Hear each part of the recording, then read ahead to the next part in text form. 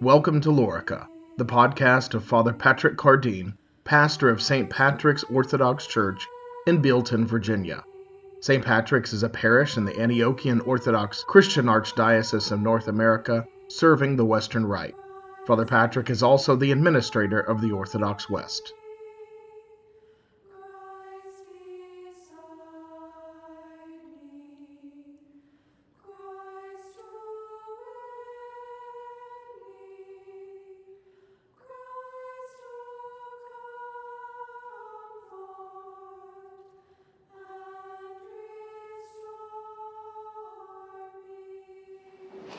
Our introit this morning, the first proper of the Mass, references several verses from Psalm 55. It begins around verse 16 and 17 saying, "When I called upon the Lord, he regarded my petition." The full passage from what this little phrase is taken from reads, and in another translation it says, "As for me, I will call out to God, and the Lord will deliver me. Evening and morning and noon, I complain and I moan, and he hears my voice." These verses about midway through the psalm actually repeat what he says at the very beginning of the prayer, at the beginning of the psalm.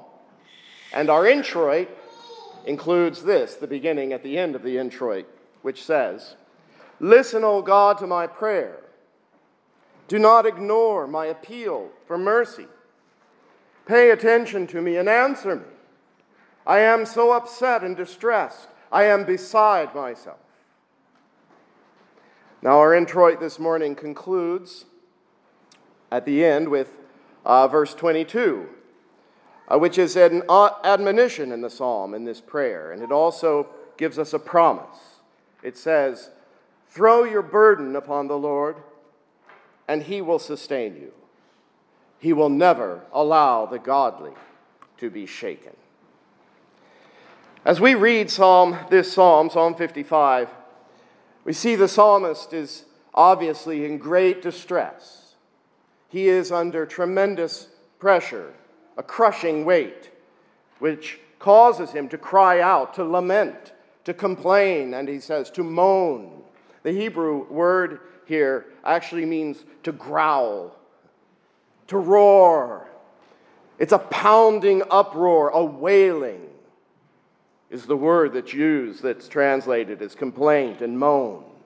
The psalmist is clearly desperate in his distress. What does he do in his desperation? Does he become despondent, dejected, depressed? Does he sit down in his little mud puddle, give in to despair and self-pity? No, he does not. He calls upon the Lord. Others may give up, may give in to the temptation to succumb to self-pity and despair, but what does the psalmist do and teach us to do? He says that others may despair, but, quote, as for me, which is to say, others may do something different. Others may sit down in despair, but as for me, I will call out to God. And when I called upon the Lord, he says, he regarded my petition. When I called. What happens if we don't call? Will God hear the petition that is never made? St. Augustine says, if faith fails, prayer dies. He goes on to say that the Apostle Paul, quote, shows us that faith is the source of prayer, that the river cannot run when the fountainhead is dry.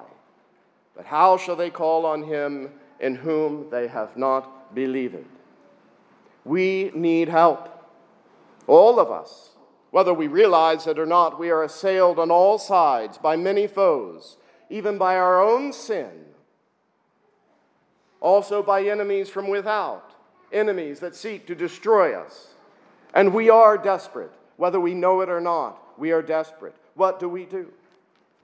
Do we sit down, become dejected, fall to despair and self-pity? Or maybe we go to Google and look for some answers to our problems. We'll Google it. We used to say, we take a pill so we don't perish. We're going to take a pill to find peace. That's also another answer. We're going to take a pill. Now we can say we go to Google. Or do we make our complaint to God? Do we groan in prayer to the only one who is able to save us? As for me, the psalmist said, I will call out to God, and the Lord will deliver me. Evening and morning and noon, I will complain, I will moan, because he hears my voice. Do you know who's praying this psalm, actually? Well, the psalmist, of course, yes, but someone else. Someone else, somebody really, really important, is also praying this psalm. Christ himself is praying this psalm. Yes, Jesus Christ, the very one who hears our cries and rescues us from our enemies, he is also praying this psalm while in great distress himself. Great distress and suffering. He is praying to his Father in heaven with loud moans and cries in his distress. You realize this is the psalm which also says, the part that we didn't read, this is the psalm that also says something you will recognize. Quote, it is not an enemy who insults me, or else I could bear it. It is not the one who hates me, who arrogantly taunts me, or else I could hide from him. But it is you, a man like me, my close friend, in whom I confided. We would share personal thoughts with each other in God's temple. We would walk together among the crowd. His words are as smooth as butter, and he harbors animosity in his heart. His words seem softer than oil, but they are really like sharp swords, just before he gave him a kiss on the night of his betrayal. This is the psalm Jesus prayed as he endured the pain of betrayal from Judas. Maybe he prayed it in the garden, but he prayed these words. This is a Christological psalm. This is the utterance of the desperate, tormented Christ. If Jesus needed to pray in this way, to cast his burden upon his heavenly Father, if this is how the Savior of the world found strength and help in time of trouble, how much more do we need to cry out to God for help? Jesus prayed a lot. You want to be like Jesus? You'll pray a lot. We are reminded that we are to imitate him in this life of prayer. Every time we say an hour of the divine office, any hour of the divine office, and there are 8, we say a short little prayer right before the hour. Do you pay attention to that prayer? It's kind of a remarkable little prayer. It says, quote, O Lord, in union with that divine intention wherewith thou thyself didst offer thy praises to God while upon the earth. It's talking about Jesus' prayer life. The eternal Son praying to his heavenly Father. Praying through praises and praying in cries and moans for rescue from his Father. I now recite this office to thee, we say. This is our chief work. It is to pray, to cry out to God for help, to offer him thanksgiving and praise. This is what we are to be about. And if anything takes precedence over this, it is idolatry. If anything takes precedence over this, it is idolatry.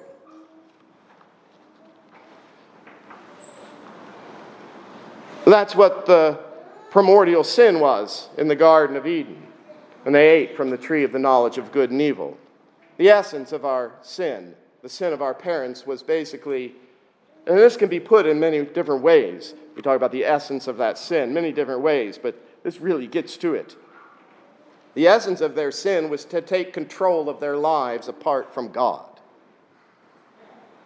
We call that pride, we call it idolatry, we call it many different things. But if you study this, clearly this is the message, the theological message that we are to get. from the story of their fall. Now, they knew, our first parents, they knew that even before they had sinned, when everything was good and, peaches and cream, they're enjoying paradise, they were still in a state of vulnerability and danger, even then, before they sinned. And they felt a certain sense of insecurity, the insecurity of their condition. They felt it. And that's actually what the devil played on, to entice them to take the fruit. They took it so that they could alleviate their insecurity, their vulnerability, and their danger. They tried to take control, take matters into their own hands. They were afraid. They felt vulnerable. And they wanted to resolve that insecurity. They wanted to fix it.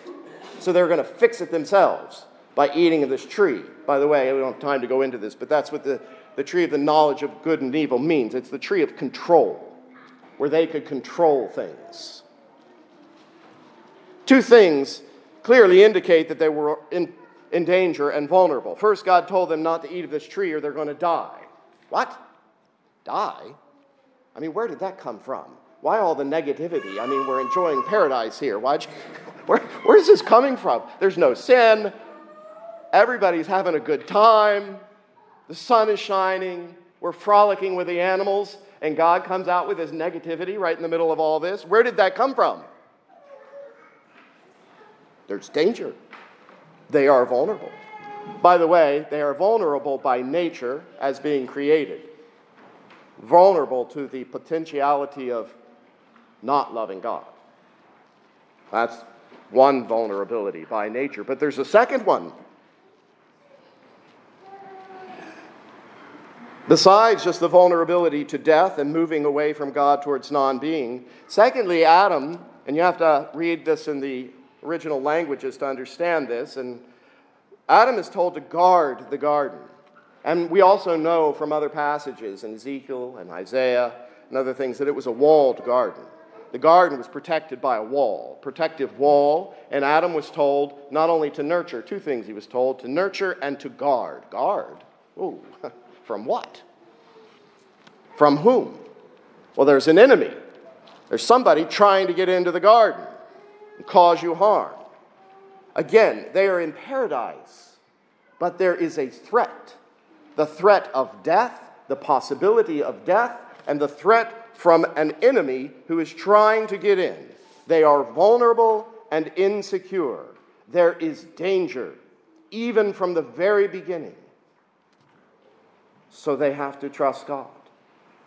They have to look to him to keep them safe and secure, to meet their every need. But the devil plays on their insecurity, and he entices them to eat from the tree that will give them the power to secure themselves. That's the sin. And every sins, and every temptation that you face is a replay of that sin. So what's the antidote? Prayer. Prayer. So what happens if you don't pray? What happens if you go to Google or a pill or sit in your little puddle? Pray. Turn to God. Don't murmur. Turn to God in faith. In the name of the Father, and of the Son, and of the Holy Spirit. Amen. You have been listening to Father Patrick Cardeen, pastor of St. Patrick's Orthodox Church in Bealton, Virginia. This has been a production of the Orthodox West.